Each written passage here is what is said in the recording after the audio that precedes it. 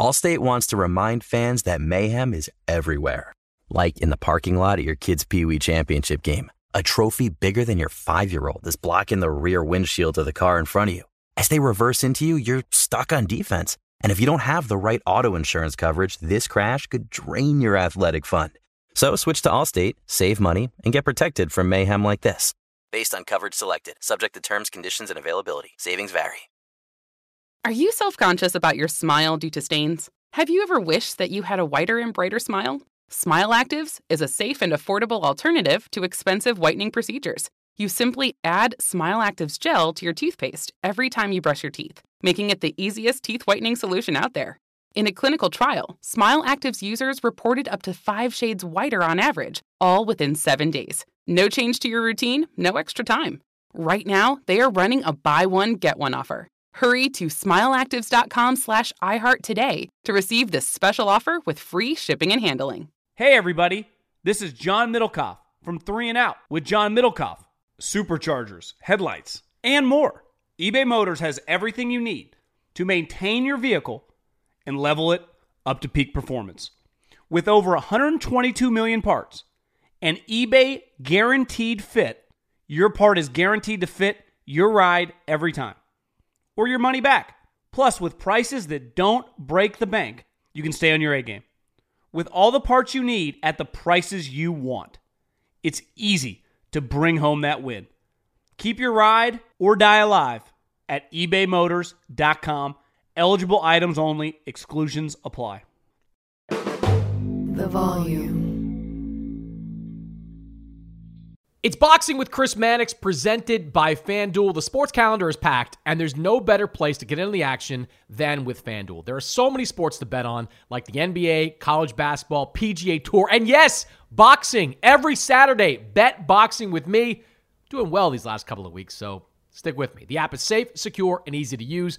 FanDuel has exclusive offers, boosts, and more all month long. When you win, you'll get paid fast. FanDuel has lots of ways to play, like the spread, money line, over-unders, team totals, player props, and so much more. Jump into the action at any time during the game with live betting. Combine multiple bets from the same game in a same-game parlay and try out Same Game Parlay Plus. So download the FanDuel app today to start making every moment more.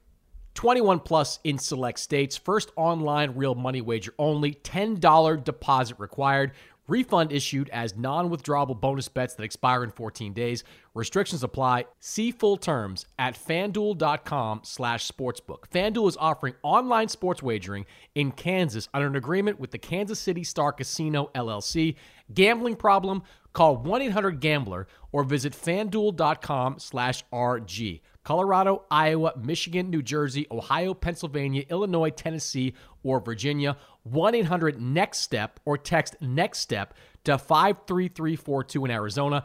1-888-789-777 or visit ccpg.org/chat in Connecticut. 1-800-9-WITH-IT in Indiana. 1-800-522-4700 or visit ksgamblinghelp.com in Kansas.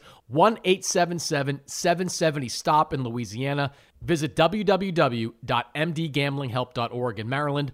1-877-8-HOPE-NY or text HOPE-NY 467-369 in New York. 1-800-522-4700 in Wyoming or visit 1-800-GAMBLER.net in West Virginia.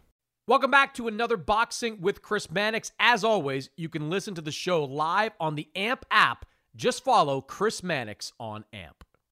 This is Boxing with Chris Mannix. Oh, somebody punch him in the face. Anthony Joshua is a composed and ferocious finisher. Watch this. Andy Ruiz is the heavyweight champion. Hosted by SI's Chris Mannix. That was my moment. Now with interviews, analysis, and everything going on in the world of boxing. When you have talent, you are given another chance. Here's Chris Mannix. All right, joining me this week on the show, one of my favorite guys over in the UK, one of the great sports journalists in Great Britain, longtime writer for The Telegraph. You can hear him on Talk Sport as well. Follow him on social media. Gareth A. Davies is back on the podcast, looking as Beatles-esque as ever. Gareth, how are you? I'm very well, Mr. Mannix. It's great to see you and it's great to be back on with you. Thank you very much for the invite today, and it's always a privilege to shoot the shiz with you, if I can call it that. Likewise. And I especially like to talk to you when there's some, in the UK, boxing remains a mainstream sport. It's a big deal over there. And there's a lot of news coming out of the UK at the moment, some of it old, some of it somewhat fresh. And I want to start by unpacking a little bit of what we learned this week or didn't learn this week about the situation with Conor Benn. Conor Benn was in studio with Piers Morgan. It was, I believe, the first on-camera interview Benn has done since his fight against Chris Eubank Jr. was scrapped back in September in the wake of those 2 positive drug tests for clomiphene, which, for people that don't know, is a female fertility drug known to increase testosterone. It's the first interview since the WBC ruled that Benn could return to its rankings after the organization examined what was said to be 270 pages of evidence that Benn submitted. Gareth, I want to play a couple of clips from this interview. First, here's Conor Benn talking about the toll the last few months have taken on him personally. I mean, it's been brutal. It does feel like a witch hunt. I've never seen anything quite like this before. In any other athlete, whether they've raised their hands to it or, they've just taken a small ban. I was willing to fight for my innocence and prove my innocence. Although there was an easy way out in the beginning in lying and saying, I may have accidentally done this. I may have done this by accident and taken a small 6-month ban. Instead, I've chose to fight this because my integrity mattered more to me, and I would never, ever, ever raise my hands to something I ain't done. Now, this is a point that Piers Morgan came back to again and again. If Benn has all this evidence, why is he refusing to let the British Boxing Board of Control see it? Why don't you give this dossier, 270 pages of it, why don't you give it to the British Boxing Board of Control? Because they're ultimately the ones that can sanction or not sanction your right to fight in this country. My dad tore up his British boxing licence on TV in the 80s. The board ain't going to stop me from fighting. They can't stop me from fighting. Well, they can stop you having a professional fight in this country. In this country, and that's fine, so be it. Is that fine? They filed 7 misconduct charges against me. One of them was because we wanted the fight to go ahead. The second one was because we didn't tell Eubank immediately. And on the Monday they said, we're upholding all charges. I thought you lot can do one. You think I'm going to sit here and take this? But if you have what they've said is, well, show us the evidence. But I couldn't care less. You've got 270 pages of apparent evidence. Surely the smart thing to do, whatever your views of the Board of Control, they are the governing body. Surely you should just give them your evidence. Let them respond. That's down to my legal team. Well, what would stop you? I don't understand what stops you. My pride, the way they've dealt with this, pride won't get you through this. But the board, I don't have to be licensed by the board. That's my views on it. You do the fight in Britain. I don't plan on fighting in Britain anytime soon. Just put it all on the internet.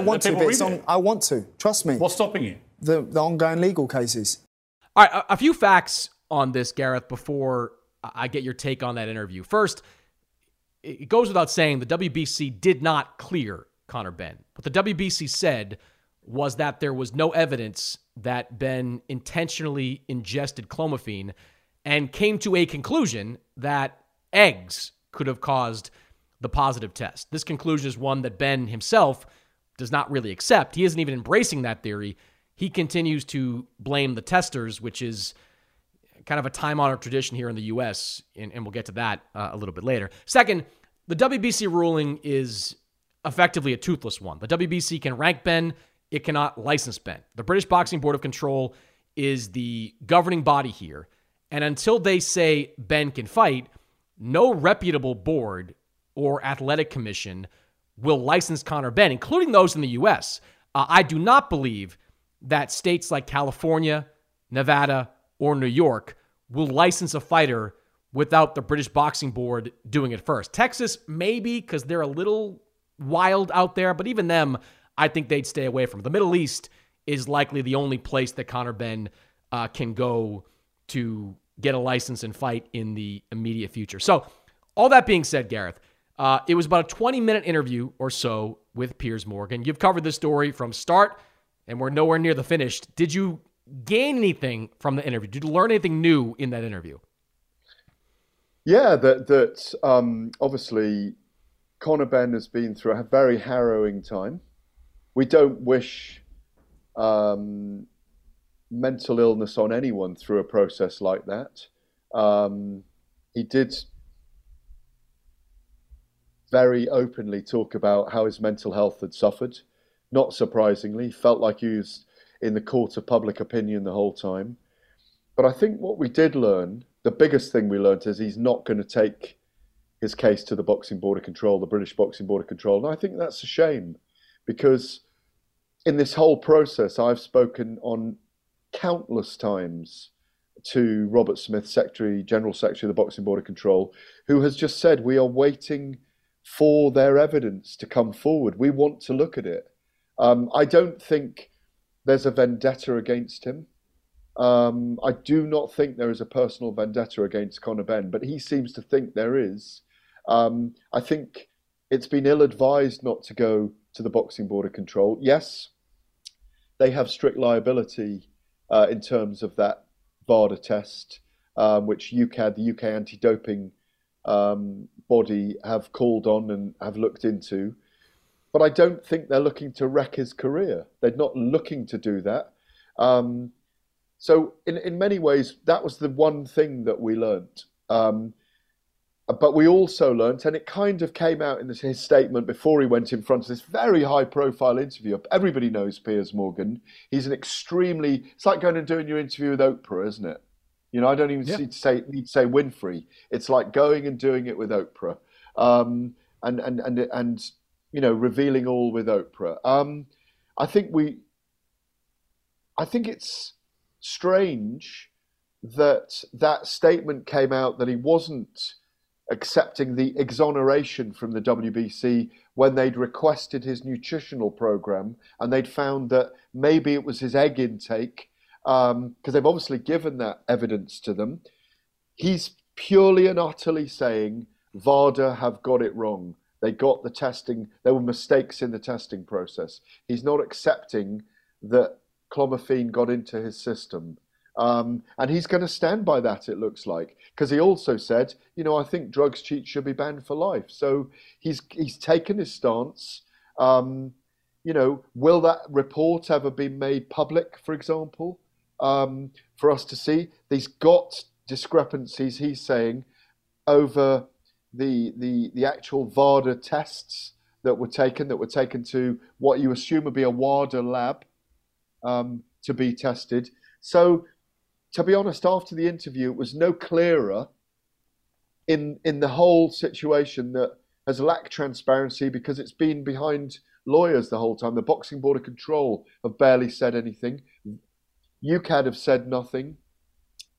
VADA are saying nothing, and maybe they will, but why should they? They're just the testing process.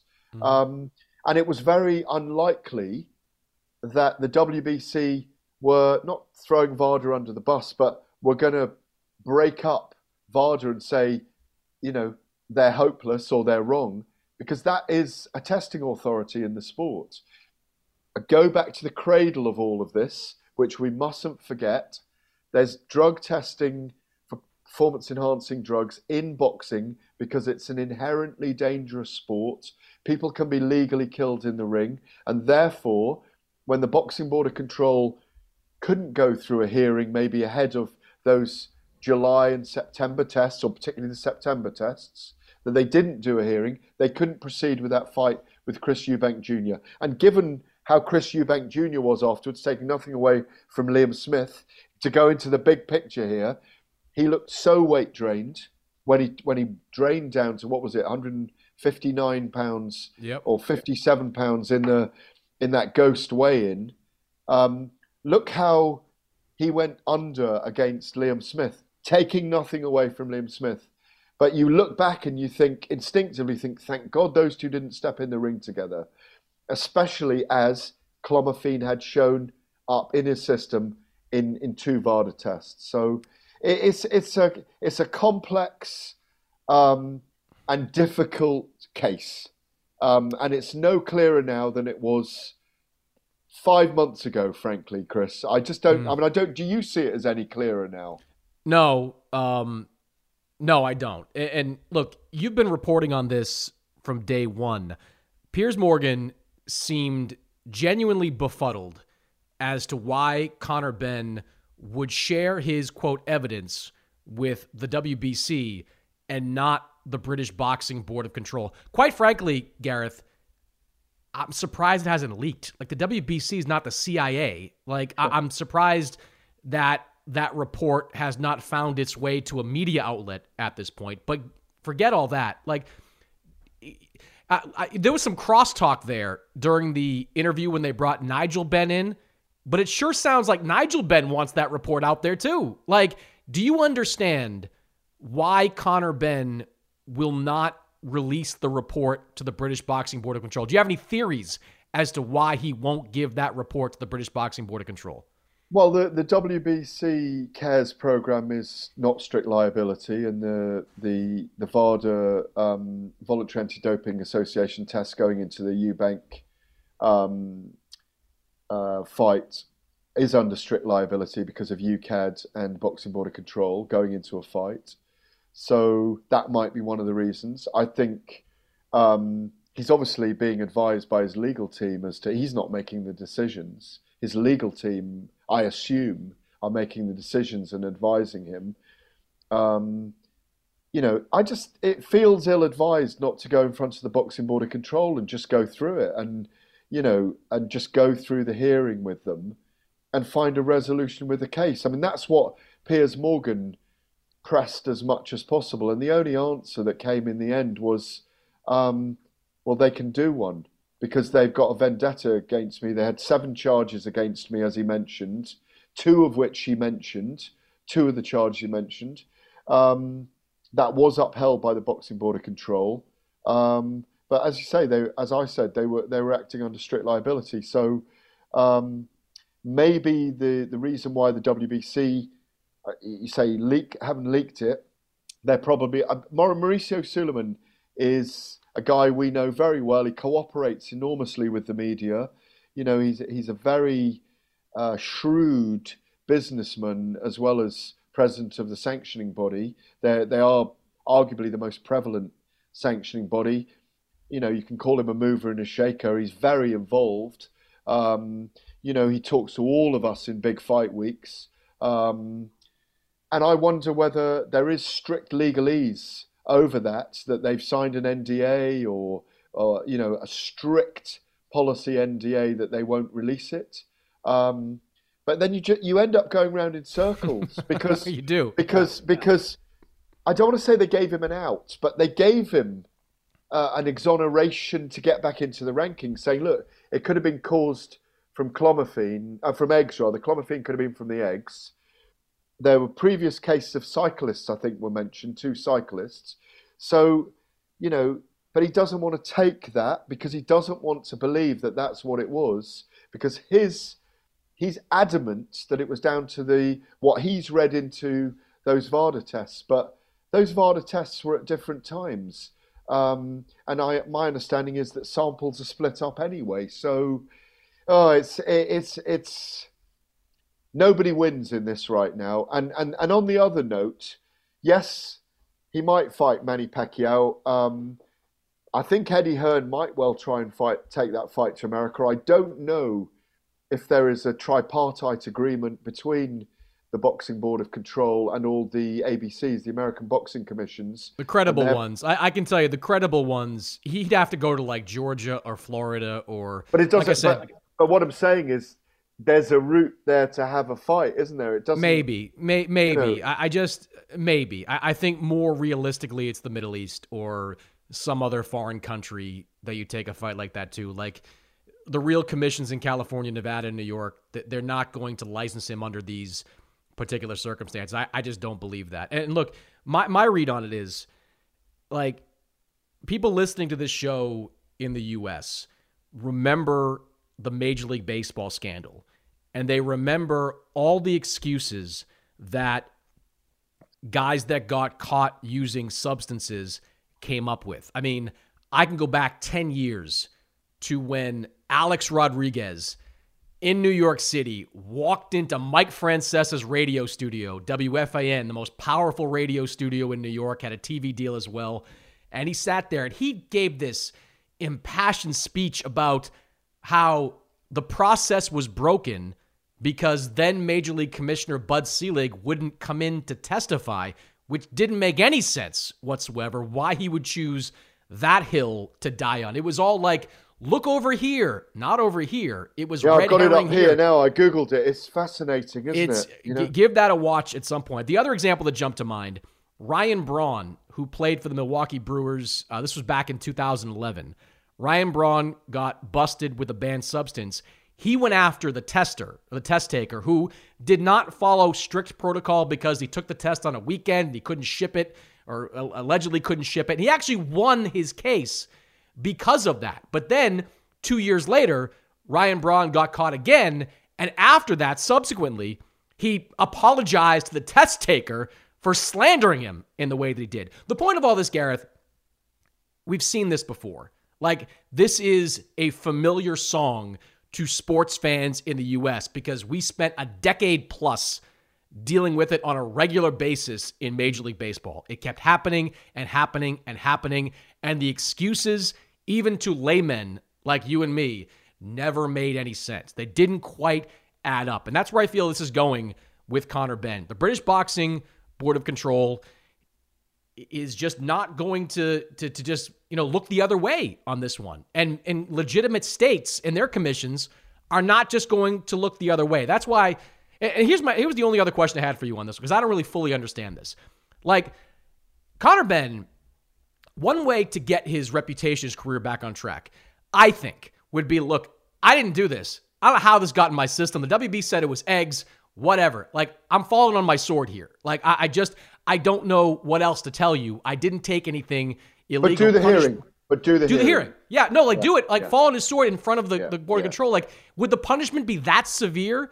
I don't think so. I think you're so right. I think you're so right. And rather than just finding another area to go and fight in that will license him and then work your way back in that way, I think you're so right. And it makes absolute sense. That's why my feeling the whole time has been, just do your case with the Boxing Board of Control.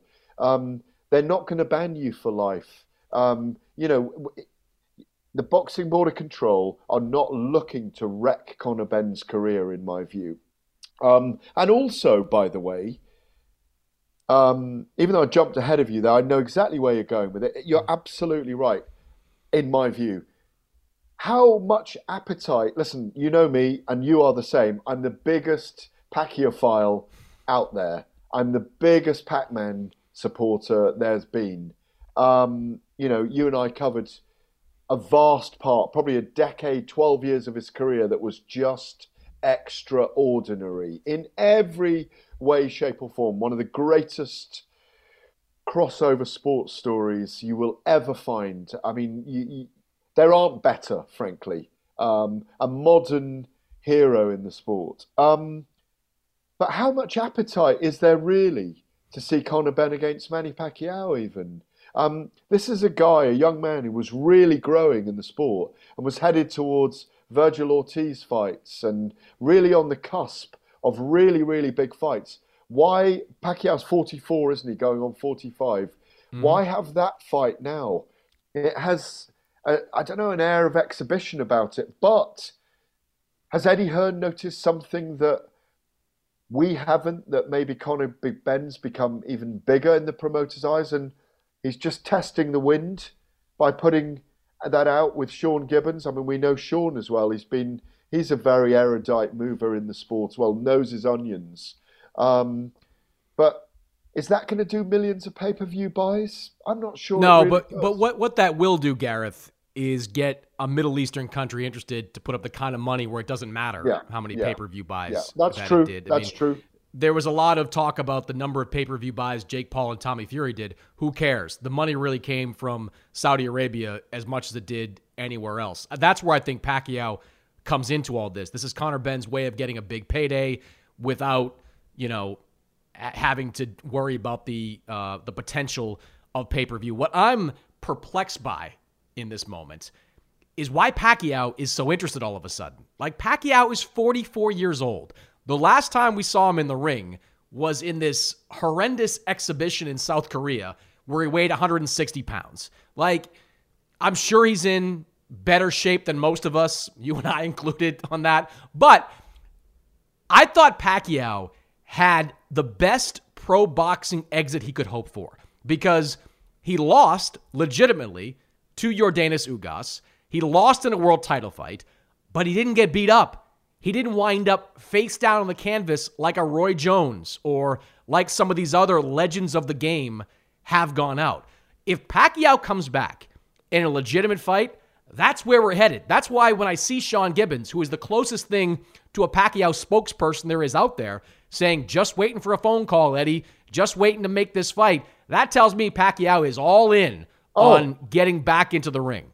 Imagine, because we're all going to be there, June, Abu Dhabi. Can you imagine how big that would be around this Conor Benn story and the comeback of Manny Pacquiao, who, I don't know currently where he sits, but I mean, I did an interview with him ahead of that Yordenis Ugas fight on a Zoom. It was always a pleasure to speak to Manny. You know him well as well. I mean, even intimately, we know him. We've been around him for so long. I wonder if he's got aspirations to run for president again. He's had this political career running alongside his boxing career. What is it, 12, 13 years? Mm-hmm. So it's going to be fireworks if that comes off, and they're teasing it with that poster. Sean Gibbons retweeted the poster of those two in Abu Dhabi. There's a lot to be said for the fact he did do that because they may be testing the waters, but it's a very confusing moment. Boxing has incredible layers of nuance and obfuscation at times. And, one of the big things is picking through very often for us what is information and misinformation. But it's a particularly challenging case, this one. I don't want to see Pacquiao back. I don't. I don't need to see him keep going until someone puts him out cold. And if Conor Benn is even close to the fighter we saw before all this happened, there's a pretty good chance he hits Pacquiao with an Algieri-level shot and puts him down. I don't want to see that from Manny Pacquiao. I just don't. And I agree. If he needs the money, I hope not. I hope he doesn't need the money, man, because he has had so many high-profile fights. Yeah. So many, Gareth. We always said this about Manny, and people around him always said it. He may well end up needing money because there's no welfare state in the Philippines. But there is a welfare state when it comes to Manny Pacquiao because they used to queue in their thousands outside his place in General Santos City, wasn't it? And he would just give people, say yes, no. I remember speaking to the commercial, his commercial arm, when I can't remember her name now, who worked for Bob Arum at Top Rank, and she said there were so many. I forget her name. She was a lawyer who worked for him, and I remember the clearing up of companies that carried his name, where he just said, "Yeah, take my name," because they were trying to create his commercial and image rights in the right way. But there was so much out there, cans of this and dog food that, and I'm making this up, but there was so because that's what he did. He said, "Yeah, use my name, do this," So I mean, he's a brilliant fellow, but I agree with you. He's we've just had Floyd Mayweather fighting over here against Aaron Chalmers a couple of weekends ago, and there wasn't really it wasn't overly promoted either. There weren't enough people there to see Floyd Mayweather in his first fight in the UK as an exhibition bout, I hasten to add, but it should have sold out the O2 Arena with the amount of fans there are for Floyd Mayweather, but it actually didn't. Yeah, I was reading about the low numbers, low turnout for that fight. For Pacquiao, though, keep doing dumb exhibitions if you want to make a couple of bucks. Find foreign countries that'll pay you to fight MMA stars or pop stars or YouTubers, whatever. But do not get back in there, in my opinion, with a guy that can crack. I don't want to see that happen to Manny Pacquiao. A couple other things before I let you go. We are less than a month away from Anthony Joshua's return. At the moment, Anthony Joshua is holed away somewhere in Texas working with Derek James. It reminds me a little bit of when like Rocky went to work with Apollo, kind of disappeared off the radar and dug in and only focused on boxing. I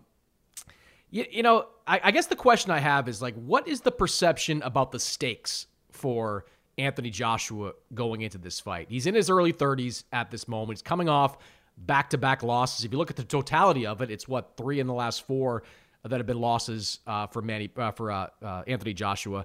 Like, what's at stake here in a fight like this? And does Joshua have to do more, in your opinion, than just win against Jermaine Franklin? Well, the trouble is, if he goes 12 rounds and he looks decent and he wins behind his jab, he'll be damned. And if he knocks him out in 4 rounds, he'll be damned, because he should have knocked him out, or he shouldn't have gone 12 rounds. I just hope we see a confident Anthony Joshua who looks to exact a strong game plan, starts strong, and lets his hands go when the opportunities come. You do feel that he'll be more aggressive under Derek James. Everybody who works with him talks so highly of him. He's done so little wrong. He's been a totemic figure. And Eddie Hearn is right when he says a lot of us wouldn't be where we are doing what we are in big stadium fights were it not for Anthony Joshua, and latterly Tyson Fury as well, by the way, which people will pick me up for mentioning Tyson Fury there as a Fury fanboy. But they have both really drawn, and as you say, boxing's huge over here. And when we have stadium fights, they are enormous. You've been to them yourself. They are enormous. The only thing that matches that in the States at the moment is Canelo and his big events, in Arlington and places like that. But I think the optics have got to be good for him in this fight. A spectacular knockout would change a lot of views, that his confidence is back. Look, he's a very wealthy man who's done extraordinarily well for someone that took up boxing at the age of 18. Olympic super heavyweight gold in his home city 11 years ago now. 3 of the world title belts, a 2-time world heavyweight champion. Did he earn close to £80 million for those 2 fights with Usyk? One as a champion, probably the highest paid challenger in history, I think. Something like that. I think that is out there. Maybe 45 million for that second Usyk fight. And he was better, by the way, in that fight. And for me, up till the 9th round, that was a close, good fight. I think, as I say, if he looks good, I think things look up for him. They're not flocking to the O2 Arena yet. It's a smaller profile fight. It's his first fight on DAZN proper. That's going to be a testing market. The Sky Sports, Sky News, Sky box office machine was enormous for him for 10 years. Obviously, they managed to pip that fight with Usyk last year in Saudi Arabia. Business was going back and forth, and they managed to get it. He's a big draw, but he hasn't sold out the O2 Arena yet. So maybe people, and I think it will be full by the time we get there, but this is an under-the-radar fight. He's under the radar over there in Dallas, Texas. We saw him a few weeks back. He's in fine fettle, in my view, but maybe he needs a different PR strategy at the moment. Maybe he's always been less is more and doesn't do loads of appearances, but maybe he needs to do that a little bit more. But if he doesn't want to, that's up to him. I think he's got 4 or 5 fights left. Maybe maximum 4 or 5 fights. He is doing, I think, everything right in 2023. I think joining with Derek James was right. I think going to that gym where Errol Spence has become a superstar, where Jermell Charlo has become a superstar, was right. I think leaving the UK and getting outside of his comfort zone, outside of a place where he is a superstar, and going to a place where, quite frankly, no one knows who he is. He could probably walk around downtown Dallas and no one would recognize him, or at least very few. I think Deontay Wilder can do that as well, unfortunately. True. No, true. But like for Anthony Joshua, he needs it more than Deontay Wilder. Oh, totally. No, I'm making a point about... Yeah. I think that was smart. I think the path that Eddie Hearn is putting him on is smart. Look, Jermaine Franklin, good for him for how he fought against Dillian Whyte. I'm not buying the idea that Jermaine is Andy Ruiz 2.0. Andy Ruiz had hand speed that was unrivaled in the heavyweight division. Like, Andy Ruiz was a different animal altogether. I think Jermaine Franklin is the perfect comeback opponent because he's credible for what he did against Dillian Whyte, but he's not that dangerous, if we're being honest. And then I think a Whyte fight, if it comes to fruition, is also the right way to go. Because Dillian Whyte, I love what he's done in his career. I think he got royally screwed over a couple of times. But the Dillian Whyte I've seen in his last few fights, he's looked pretty close to washed, Gareth, to be honest with you. Like, the Dillian Whyte from a few years ago would have stomped Jermaine Franklin, would have stopped him. And he had trouble with him, couldn't land those big shots, at least not until the latter stage of the fight. I think he goes down to Anthony Joshua. And then, if Joshua gets through them, I think the physical could once again match the mental. We could once again have a fighter that is physically imposing and mentally sharp. The fighter we saw going into the Vladimir Klitschko fight in 2017. I think this is the right way to get Joshua back to that fighter if he can succeed at each step. Yeah, I mean, listen, I'll pick up a couple of things on what you said there. I completely agree with you about Franklin and then Dillian Whyte. Two powerful victories, get him back mentally. And then he's set up for Tyson Fury, Joe Joyce, Deontay Wilder, whoever you want. I mean, I'd love to see him with all three of those. Mm-hmm. They're massive fights. I mean, I'm biased. I really want to see him fight Tyson Fury. You were speaking like a promoter, then I am now. If I was his promoter last year, but we know how the game works. If I'd been his promoter last year, I wouldn't have put him in with Tyson Fury in December because it was too much of an end game fight. They probably thought about it, but this is the beginning. He's got a 6-fight deal, I understand, or maybe it's a 10-fight deal with DAZN. I don't think he'll see that entire deal out. I think it's 10 fights, isn't it, over 5 years? 2 fights a year. It's very lucrative for him. They will try and favour him. There is an elongation in careers. There's a different type of building of boxers. In the modern age, people want it now, don't they? And boxing works to a certain algorithm. People who like both sports of boxing and MMA, the fans anyway, saying, no, we want the fight now, because that's what they do in MMA. But it doesn't work the same. And rebuilding Joshua is very important. You fall and you rise. It's snakes and ladders, isn't it? You slide down the snake and you climb the ladder again. I completely agree, and that's how I've seen this year for him. He hasn't fought 3 times in a year since 2015, I think it is.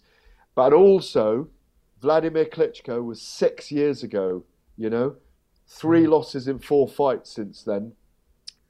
You could see he wants to be a better boxer. But George Foreman has said it. Other people have said it in the boxing game. Just decide what you want to be, Anthony, and just go out and be it. Be the finisher and destroyer you are. He's as good a finisher as anyone when he's got someone hurt. And I think that's the Joshua you want to see. He's a pleasure to deal with. I wish we saw more of him around us. And I only wish him well this year. And I wish him well against Jermaine Franklin on April the 1st. Because when he's healthy and when he's going well, it's good for British boxing and world boxing. Ditto, and I know you're going to reach to this in a minute. Ditto when Tyson Fury's firing on all cylinders as well. Because what the hell is happening with Tyson Fury and Alexander Usyk at the moment? Well, that's what I wanted to ask you about to finish here. 2 months ago, it seemed like a foregone conclusion that in the spring we would get Fury against Usyk. And then talks with the Middle East kind of fell apart. Now we're back to doing it in the UK. You've heard Usyk's camp say we want 50-50. Tyson Fury's camp has pushed back pretty hard. And we are less than 2 months away, Gareth, from the targeted date for Fury against Alexander Usyk, which was at least talked about as being April 29th. What do you know about where we stand with all this? Do you still believe that Fury Usyk will be next for both guys?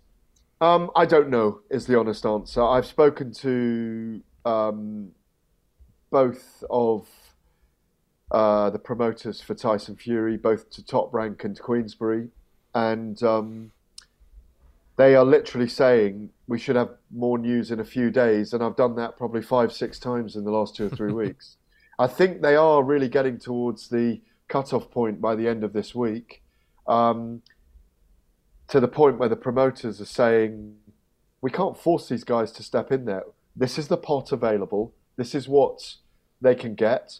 But when a fighter, like Usyk even, has earned a certain amount of money for a fight in the Middle East with Anthony Joshua, the step down in money is not something that not only the boxer, but the entire team, who are all taking a cut of that, are not happy to take. So therefore, they're trying to make up their margins by going for a bigger percentage of the purse in the UK. Does Tyson Fury deserve more in the UK? I think if it's announced as being at Wembley Stadium, the majority of people are coming to see Tyson Fury. Oh, yeah. I still don't think they'd have a problem getting 90,000 people in there if they announced it in 2 weeks' time. Because, again, December the 3rd, freezing cold, hats, scarves and gloves, Derek Chisora, 70,000 people, 65,000 people at Tottenham Hotspur Stadium in North London. They're not going to have a problem with that. I think it does big numbers on pay-per-view buys because there'll be a lot of interest. First undisputed title fight in the four-belt era. Undisputed title for the first time in a long time. But it's just disappointing. And, far be it from us say, just take whatever money's available. But it's just a shame if we can't get this fight to happen. And fights don't happen in boxing sometimes. And Gareth, think about too what we could get this year if things play out right. Like if AJ goes out, knocks out Jermaine Franklin, knocks out Dillian White, he gets his swagger back. If Tyson Fury beats Usyk and then goes out this summer and let's say fights Francis Ngannou and becomes the guy that, demythologizes Francis Ngannou because he would just smash him. But that's a high-profile event that would do big numbers in the UK, US, wherever. Like, absolutely. You would have both these guys going into a potential showdown in, December with close to, if not all, of the momentum they would have had a couple of years ago. They would have gotten it back at that point. And then that fight would, again, be for the undisputed championship, only this time Fury would be one with all the belts. That's kind of what I'm crossing my fingers on there, Garrett. That and it will be the Middle East. Prevail. And it will be the Middle East. It would be the Middle East. That's going to happen. Pot of money there. Yeah. Yeah. That's where that happens, in my view. Don't forget Joe Joyce, who is a player here as well. Look, Fury against Joshua I know Joe Joyce's stock has risen enormously in the last year, and some people believe, I'm probably amongst them, that he could potentially give Fury a harder fight than Usyk, physically harder fight than Usyk, because Fury's going to have to jab, move, wear him down. Whereas against Usyk, he may well try and wear Usyk down and go after him a little bit more. I think he would. Much smaller man, doesn't punch hard. Dangerous fight still, don't get me wrong. But he doesn't want, I don't want to call Usyk a wasp, but that kind of zipping in and out and winning, targeting the belly and scoring like that, body and head, being an elusive southpaw target, great mover as he is. A trickier fight, more of a chess match, more of a boxing match. But they're all incredible prospects. But like you say, it feels like there's no bigger fight than Fury as undisputed champion and Anthony Joshua with a couple of wins under his belt. Wouldn't surprise me if he looks really good against Jermaine Franklin and Fury does beat Usyk, if and when that happens, if it's pushed later now, that there isn't a Dillian White fight in the summer for Anthony Joshua, and you just see those two meet in the Saudi Arabia, because that's the fight. That's the fight of this era. I hate to say, that is it. Yeah. I don't know if you agree. Was 2 years ago. Do you agree? I do. It was 2 years ago, and it still is now. That's a massive event that would make both guys a lot of money, and until they meet in the ring, you're just not going to know. And, I think going into it, we'd think Fury would be the favorite, but, if Anthony Joshua can get right, if Derek James is the right trainer, he could easily get back to his winning ways once again. Nobody better on the British boxing scene than my man Gareth A. Davies. Follow him on social media. Check him out at The Telegraph. Check him out on Talk Sport, among others. I appreciate your time, my friend. It's always a pleasure for me, Mr. Mannix. Thank you very much, my friend. And when we come back, my conversation with Tony Harrison. Hey guys, this is Matt Jones, Drew Franklin from the Fade This podcast. We got a great episode coming up, picks in all the sports, football, basketball, we do them all, but here's a preview of this week's episode. Nothing to do with anyone personally, but Creighton is the team every year that the nerds, the basketball nerds, they're like, get Creighton, watch Creighton. They play, and I'm like, I don't want to watch Creighton because I agree with Shannon the dude today. Creighton's never going to win anything. Stop talking to me about Creighton. They're not never not the Big East tournament. They could maybe they win the Big East tournament, but it'll only be luck. But they're always like, a sleeper team that cool. Like that guy who I told you had 8 title teams. One of his title teams was Creighton is not winning the national championship. I don't have them doing that. That's why do we all have to act like Creighton is a good team? Creighton's like the band they all say you should know if you really knew bands. And then they're never at any of the yeah, exactly. And it comes time for the Grammys, and they lose out to, Lil Durk. And you're like, see, I knew Lil Durk was better. Why are you telling me? See the whole time. And this episode was brought to you in partnership with DraftKings. To hear more, listen and subscribe to Fade This on iHeartRadio or wherever you listen to podcasts. Allstate wants to remind fans that mayhem is everywhere. Like in the parking lot at your kid's Pee Wee Championship game. A trophy bigger than your 5-year-old is blocking the rear windshield of the car in front of you. As they reverse into you, you're stuck on defense. And if you don't have the right auto insurance coverage, this crash could drain your athletic fund. So switch to Allstate, save money, and get protected from mayhem like this. Based on coverage selected, subject to terms, conditions, and availability. Savings vary. Okay, quick math. The less your business spends on operations, on multiple systems, on delivering your product or service, the more margin you have and the more money you keep. Obvious. But with higher expenses on materials, employees, distribution, and borrowing, everything costs more. So to reduce costs and headaches, smart businesses are graduating to NetSuite by Oracle. NetSuite is the #1 cloud financial system, bringing accounting, financial management, inventory, HR into one platform with one source of truth. With NetSuite, you reduce IT costs because NetSuite lives in the cloud with no hardware required, accessed from anywhere. You cut the cost of maintaining multiple systems because you've got one unified business management suite. And you're improving efficiency by bringing all your major business processes into one platform, slashing manual tasks and errors. Over 37,000 companies have already made the move. So do the math. See how you'll profit with NetSuite. Now through April 15th, NetSuite is offering a one-of-a-kind flexible financing program. Head to netsuite.com/stereo right now. netsuite.com/stereo. netsuite.com/stereo. Get off the bench and bet the NBA with FanDuel, America's #1 sportsbook. Because right now, FanDuel is giving customers 10 times your first bet in bonus bets. It doesn't matter if your first bet is an air ball, you'll still get up to $200 in bonus bets, win or lose. If you're listening to this podcast, you're doing it for boxing. But you know I'm an NBA guy too, and I love add a little bit of something to watching games at night by betting on the NBA, and FanDuel is the only place I go to do it. With FanDuel, you can bet on everything from the money line to point spreads to which player will score first, all on a top-rated sportsbook app that's safe, secure, and super easy to use. So don't miss out. Just visit FanDuel.com/boxing to get in on the action. That's FanDuel.com/boxing. Then place your first bet to score up to $200 in bonus bets, guaranteed. Make every moment more with FanDuel, the official sportsbook partner of the NBA. 21 plus in select states. First online real money wager only. $10 deposit required.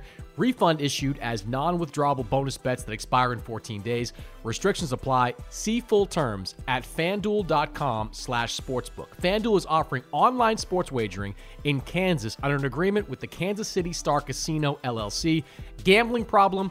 Call 1-800-GAMBLER or visit FanDuel.com/RG. Colorado, Iowa, Michigan, New Jersey, Ohio, Pennsylvania, Illinois, Tennessee, or Virginia. 1-800-NEXT-STEP or text NEXT STEP to 53342 in Arizona. 1-888-789-777 or visit ccpg.org/chat in Connecticut. 1-800-9-WITH-IT in Indiana. 1-800-522-4700 or visit ksgamblinghelp.com in Kansas. 1-877-770-STOP in Louisiana. Visit www.mdgamblinghelp.org in Maryland. 1-877-8-HOPE-NY or text HOPE-NY 467-369 in New York. 1-800-522-4700 in Wyoming or visit 1-800-GAMBLER.net in West Virginia. All right, Tony Harrison is the former unified 154-pound champion. On Saturday, he will attempt to regain an interim version of one of those titles, which takes on Tim Tszyu in Australia. That's a fight that you can see in the U.S. on Showtime, and Tony joins me here on the show. Tony, we were just kind of reminiscing just a moment ago about how you and I met about a decade ago, back when you were running through Europe with Emmanuel Stewart on Vladimir Klitschko's undercards. Little different now, but does any of this kind of feel familiar, getting out on the road again?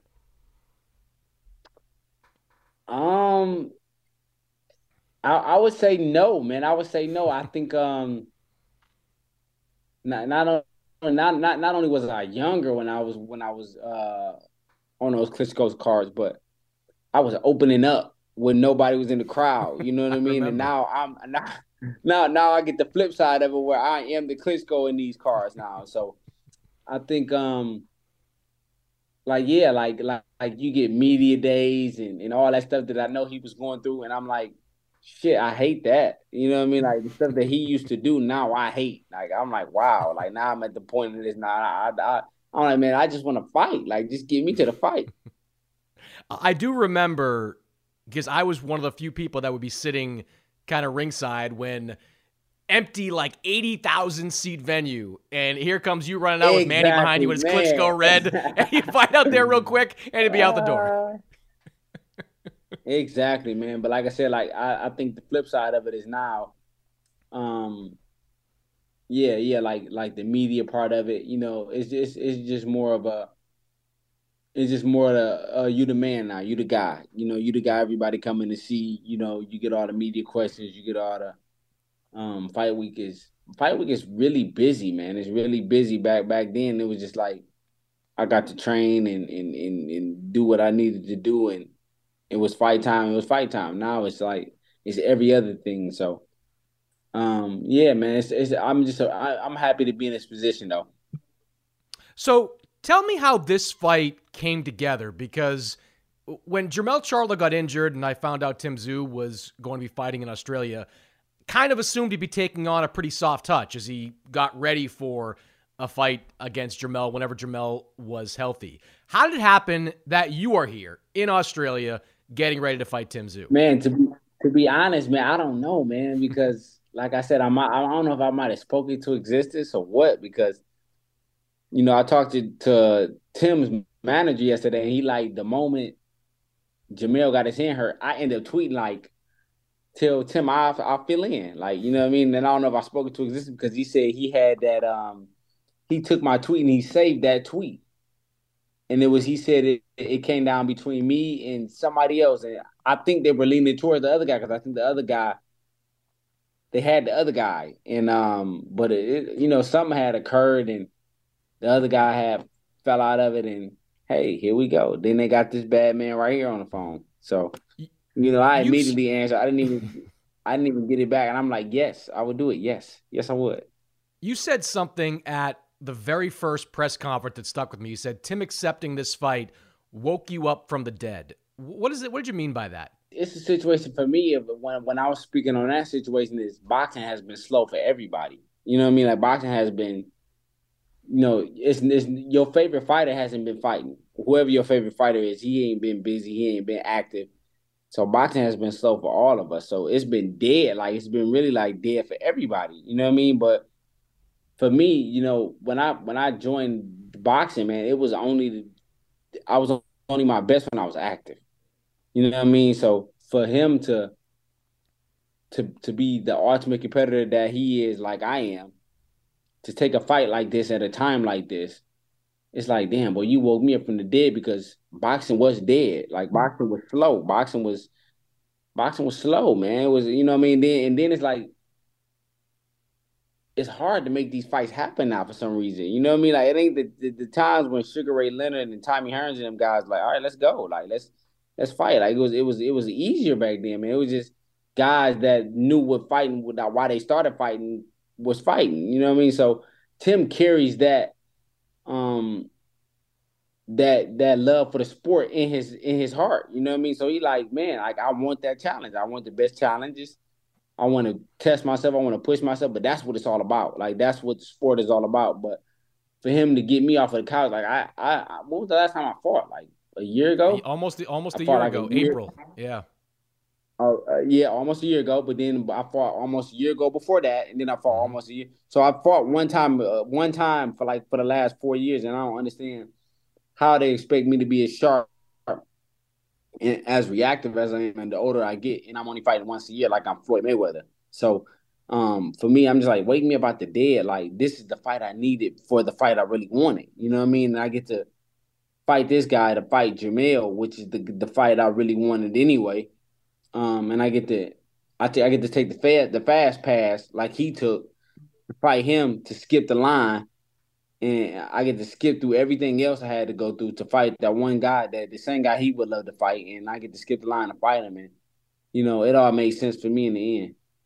Yeah, and to your point about activity, your best year was one of your most active years. 2018, you fought 3 times that year, ended it with that win over Jermell Charlo. And as you said, last 3 years, it's kind of been once a year. I mean, what do you chalk that up to? I mean, the pandemic obviously caused a lot of problems early on, but why is it that you've not been able to get those fights given your status as a former title holder and, you know, kind of your recognizability in boxing? Man, I think boxing is just it's corporate now. It has nothing to do with fighters no more. It's corporate. Like, it has everything to do with who brings the sales in. It has everything to do with the matching up of how we can get the most ratings out of a fight. It has nothing to do with just the ill will and the gladiator part of just two people that love to compete. You know what I mean? So I think that's just the hardness of it. I think it's hard for guys at my level to fight guys that's at my level when everything is more of a business now. Everything is just like, how much money are you giving me? Like, how much of that cash? How much of that cash flow you dropping for me to fight this guy? You know what I mean? So, which makes sense now because ain't nobody fighting for pennies no more. But yeah, man, like if I could do it, like, I just wanted to stay active. You know what I mean? Like, for me, I'm just the best when I'm active, and I fight anybody. It's nobody that I would not fight. You know what I mean? But they just want me to fight these guys. Now it just got to make sense to me because they want me to fight these guys I'm fighting once a year for the last 4 years. You know what I mean? Now they kept me active.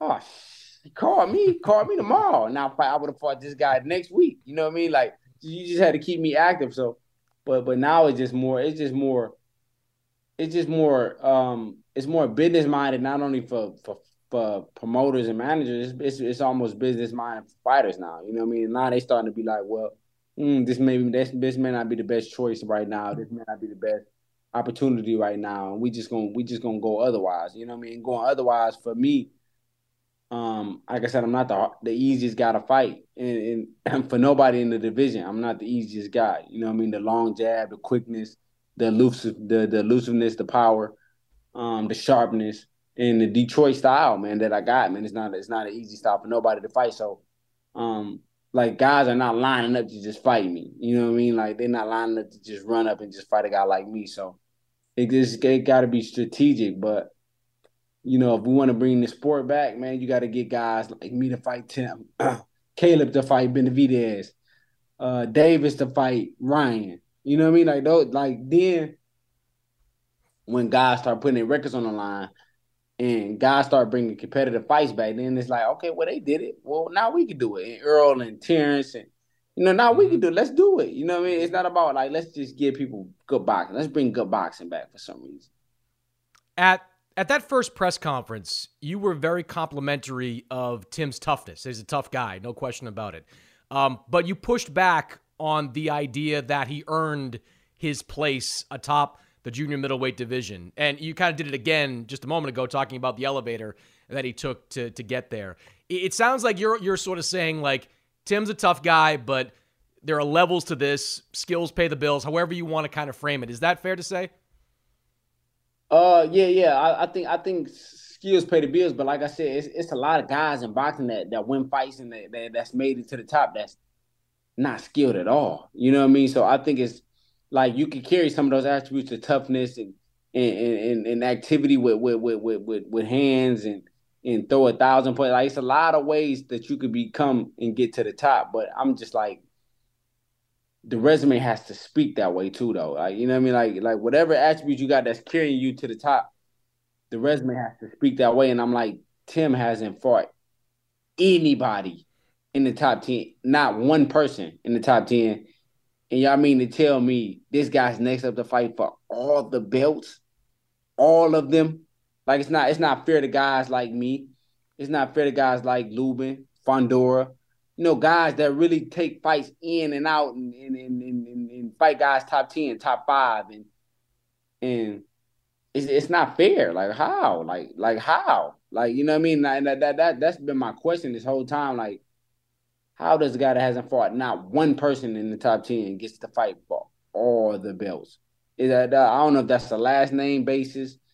It has nothing to do with skill at that moment. Like, it has everything to do with how. Like, not you boxing, but just how. How are you next? How are you the one that's next? How? We've seen Tim Tszyu in some fights that he's shown some power in some of those fights. Your 3 losses have all come by stoppage. How much do you trust your chin at this point in your career? Well, Chris, every fight I got stopped in was in the 9th and later parts of the round. So, you know what I mean? Like, that had nothing to do with, for people that understand the body and people that understand, what a weak chin looks like, or what a weak chin, like, for Jamel to be one of the hardest punchers in the division. We went 11 rounds, and trust me, he hit me a ton of times from round 1 to round 11. You know what I mean? I remember I was there in Ontario for that fight. That was a tough fight. Yeah. Yeah. So like for me, like, yeah, that's not a guy that shows me he has a weak chin. I went 9 with her, and I'm like, that doesn't show me a guy that has a weak chin. What shows me, what it told me was, and like for me, man, after round like 7, I was fighting off pure heart. You know what I mean? Like, I had nothing left in the body to really give and stand strong on. You know what I mean? Like, none of the minerals and vitamins probably I needed in my body to stand strong at those moments. You know what I mean? So now when I got hit, I'm like, damn, it's over. You know what I mean? Like, but yeah, like Chris, it had nothing to do with my chin. I think it had everything to do with the way I lost the weight, the way I, didn't eat at all. Like, the week of, I didn't eat not one thing the week of my second Charlo fight, not one time. You know what I mean? So I just think I just did everything wrong. You know what I mean? Just to make the weight, but I did it wrong when it was calculated ways for me to do it and still be strong and do it. You know what I mean? But I just did it wrong. But yeah, I think it had everything to do with the way I did it. And yeah. And like I said, man, for everybody to keep saying you don't have a chin, like, you don't see guys knocking me out in rounds 2. You don't see guys knocking me out in round 3, 4. You know what I mean? Like, round 5, it be the times when my body just has nothing left. You know what I mean? It has nothing to do with the chin, but my body has nothing left to stand strong on. You know what I mean? And I'm fighting on pure heart and pure will and pure grit from Detroit. You know what I mean? So, and even after all those knockdowns, man, you've never seen me sit on the ground. You've never seen me sit on the ground. You've never seen me get knocked down and the referee stop the fight while I'm on the ground. I stand up every single time. You know what I mean? So it just shows that no matter what my body had left, I'm going to get up. You know what I mean? That guy right there, he's going to stand up. So the referee had to save me each and every time out because I was gonna die in that thing. You know what I mean? Because I'm gonna stand up each and every day. You can knock me down 10 times, because I'm gonna stand back up every single time before the count of 10. I'm gonna stand up. So no matter if I had nothing left for me or not, but I just think it's the ways I did it. You know what I mean? The way I lost the weight. I think that was the main thing. The way I lost the weight. So going into this fight, do you feel differently? Was this a different level of preparation compared to, say, the Charlo fight or any other fight where you didn't feel like you did it the right way? Do you think you did it the right way in this fight? Yeah. I think for sure though, Chris, because most of the time when they call me for a fight, I don't even be doing nothing. I don't do shit until they call me. You know what I mean? Until they call me and say I got to fight. You know what I mean? So, but this time around, I was training like 3 weeks before they even called me. Like I just had started running, and me training Alicia. When she ran, I ran. You know what I mean? When I had to get her up in the morning to go run, I would just run with her. You know what I mean? So it was just the extra boost of motivation for me to do it myself and get up out the bed myself and just say, even though you don't got no fight coming up, go run with her. You know what I mean? Go train with her. You know what I mean? And I had already started like 3 weeks before, and in the mind, and when I started training with her, my mind automatically put the fucking drinking down. I stopped drinking 3 weeks. 3 weeks when I started training with her. I stopped smoking hookah 3 weeks when I started training with her. So I really put my mind in a state of get your body in shape at the moment. While you training with her, just get your body in shape. You don't got to be training for no fight. Just get your body in shape. Now that you that's sometimes we just need the extra push, and that was my extra motivation to get off the couch, was just to train with her. You know what I mean? I got that extra motivation, and I'm like, yeah. I got off the couch, and like I didn't focus myself. This camp for me wasn't about me using this camp to lose weight. Like a lot of times I'm taking camp to lose weight, like not even focusing on skill, not focusing on the task that helping me become the better athlete in the ring, but I'm focused on breaking my body down from 180, getting it back down to 154, getting it from 175, getting it back to 154. But when they called me, I was 164 already. You know what I'm saying? So I was already 10 pounds over the weight. So I was right there. You know what I mean? So the preparation I had already prepared myself mentally had already took me to a point where I didn't have to train where I'm losing weight. Like I wasn't training losing weight. I was training and I was sharpening the tools up. You know what I mean? So I think that was just the biggest difference for me. I do love the bond that you and Alicia formed, during your time together, both in terms of chemistry in terms of boxing and trainer, but, her going to the WBC convention and standing up and saying, no, don't look over Tony Harrison. He's ready to fight. He's ready to go. I mean, what's it been like for you? What's it been like for you over the last year or so as you've been maintaining your boxing career, but to be the chief second for a unified championship fight with Alicia Michaela Mayer, and then to be in Madison Square Garden when Alicia won the Undisputed Championship and to be the person in her corner? To be honest, man, if it wasn't for her, I probably couldn't have had accepted this fight at the moment. You know what I mean? Like I probably would have said like, no, I ain't ready. I'm not ready. You know what I mean? Because it would have took so much. It would have took me so much longer to prepare my body and prepare my mind to get ready for a fight like this. But because not only me, but boxing, like I said, boxing has been slow for men in general. You know what I mean? So they would like, do you expect me to go in the gym, spar, hit the bag when I don't even have a destination to why I'm hitting the bag? You know what I mean? Do you expect me to get off the couch and not have fun with my boys, don't go to the club, don't go party, and I'm young for what? For nothing? To not look towards nothing? So boxing for me was slow, but boxing for her was busy. You know what I mean? So for me to just work with her, it just was like, man, this is my time to get myself back in shape. You know what I mean? And if it wasn't for her, I probably would have just been chilling. You know what I mean? Like, you know what I mean? So it was just like, it worked hand in hand, man. And and not only that, man, it just gives me a different perspective on how I look at how my brother speaks to me when I speak to her, because I'm like, okay, when I speak to her and I tell her stuff, and I'm like, that's why my brother told me that, or that's why.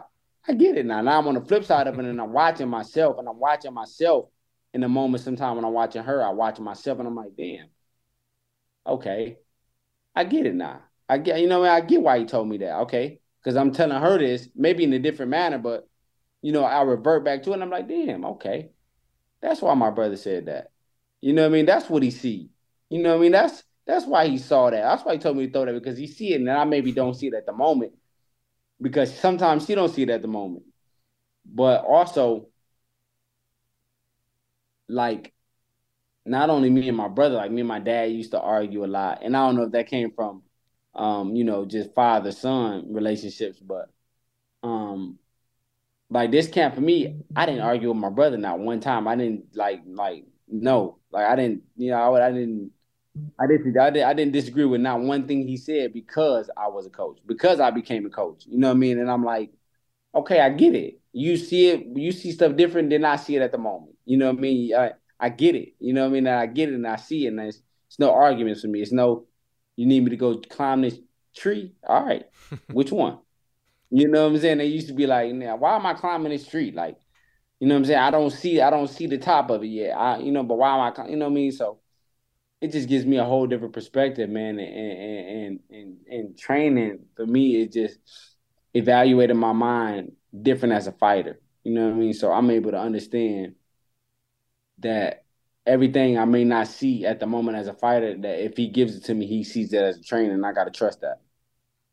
Well, Tony, good luck to you on Saturday down in Australia, man. I had somebody in boxing call me this week and say, like, who you got in the Harrison Tszyu fight? I'm like, I got Tony Harrison. And this guy's like, you've been picking Tony Harrison every fight for like 10 years now, man. I'm like, I love Tony Harrison. That's my guy. I'm always picking and always pulling for Tony Harrison, man. Chris, but the thing is, Chris, though, it's not even like but like, you my guy. Like, I tell everybody, like, I told AP, like, that's my guy. Like, Chris is my guy. So it's not even that. It's like Chris ain't dumb. Like, you know what I'm saying? Like every fight that I've lost, I was winning. Every single one of them, I was winning. Like, it ain't like this guy's a bum, or like her fight winning, Nelson fight winning, Charlo fight, I thought I was winning. You know what I'm saying? Like, so every fight that I'm in, even though the outcome didn't come my way, I was landsliding these motherfuckers, dog. I was landsliding. You know what I'm saying? Like, it take talent to do that, man. And you know what I'm saying? Like, people got to understand, like, that guy is talented. And like that guy right there is talented. You know what I'm saying? Whether you like me, whether you hate me, the way I talk shit, that guy's talented, man. You know what I'm saying? And it takes a different kind of talent to beat me. You know what I'm saying? So not Chris, not only my boy, but Chris smart. Chris understand that guy comes from Detroit, from a culture and a rich state of boxing, where if you're gonna beat that man, you got to be better than that man. And I just don't think Tim is that guy. It's simple. Hey, there was nobody in boxing I respected more than Emmanuel Stewart, and he would on those trips he would always tell me, like, watch Tony. He's got it. He's the goods. He's the real deal. So if Emmanuel Stewart says it, I'm going to believe it forever. That's the easy belief, man. Like, listen to me. He was the only genie in boxing. He was the only genie. He was the wizard, man. He was the only wizard that told us Tyson Fury would be champion before Tyson Fury was champion. He was the only wizard that said Deontay Wilder would be champion before Deontay Wilder was champion. And that's, he was the only wizard that said Andy Lee would be champion. He was the only wizard that said Adonis Stevenson would be champion. Like, he grabbed these guys, man. When he grabbed them and he touched them, they became exactly what he said it would be. You know what I mean? So he didn't put his hands on everything, but when he put his hands on it, it was golden, man. And he was the wizard, man. And I miss my boy.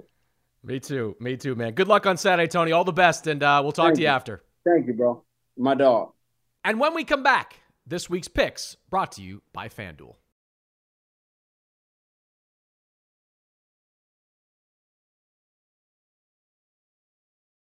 All right, time now for this week's picks brought to you by our friends over at FanDuel. And I hope you bet with me last week, because last week I had another double win. I told you to take Brandon Figueroa to win. That wouldn't have won you much. I told you to take Brandon Figueroa to win by decision. That would have won you more.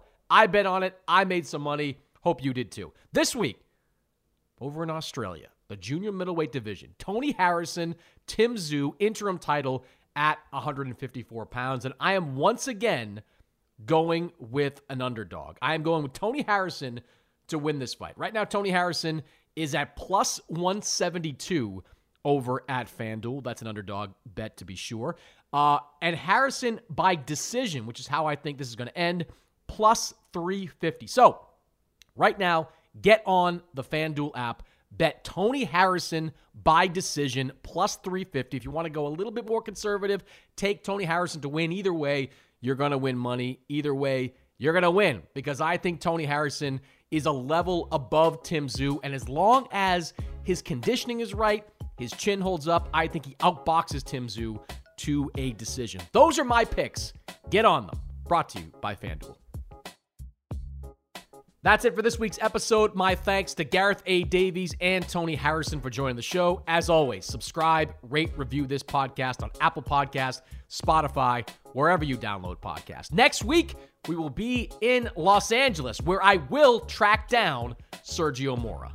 Mannix, I'm a man on the run, and I'm not doing your fucking podcast. We're not doing it, bro. I'm a man on the run. On the run! The Volume. Allstate wants to remind fans that mayhem is everywhere. Like in the parking lot at your kid's Pee Wee Championship game. A trophy bigger than your 5-year-old is blocking the rear windshield of the car in front of you. As they reverse into you, you're stuck on defense. And if you don't have the right auto insurance coverage, this crash could drain your athletic fund. So switch to Allstate, save money, and get protected from mayhem like this. Based on coverage selected, subject to terms, conditions, and availability. Savings vary. Whether it's your first time betting or you've been gambling for years, have a plan and know the game. Be aware of the rules and odds before you gamble. Set a budget and never gamble with money you can't afford to lose. Take a break and consider teaming up with trusted friends to help you stick to your budget. Remember, if you or a loved one has a gambling problem, call 1-800-GAMBLER 24/7 or go to helpmygamblingproblem.org for free confidential services. Are you self-conscious about your smile due to stains? Have you ever wished that you had a whiter and brighter smile? Smile Actives is a safe and affordable alternative to expensive whitening procedures. You simply add Smile Actives gel to your toothpaste every time you brush your teeth, making it the easiest teeth whitening solution out there. In a clinical trial, Smile Actives users reported up to 5 shades whiter on average, all within 7 days. No change to your routine, no extra time.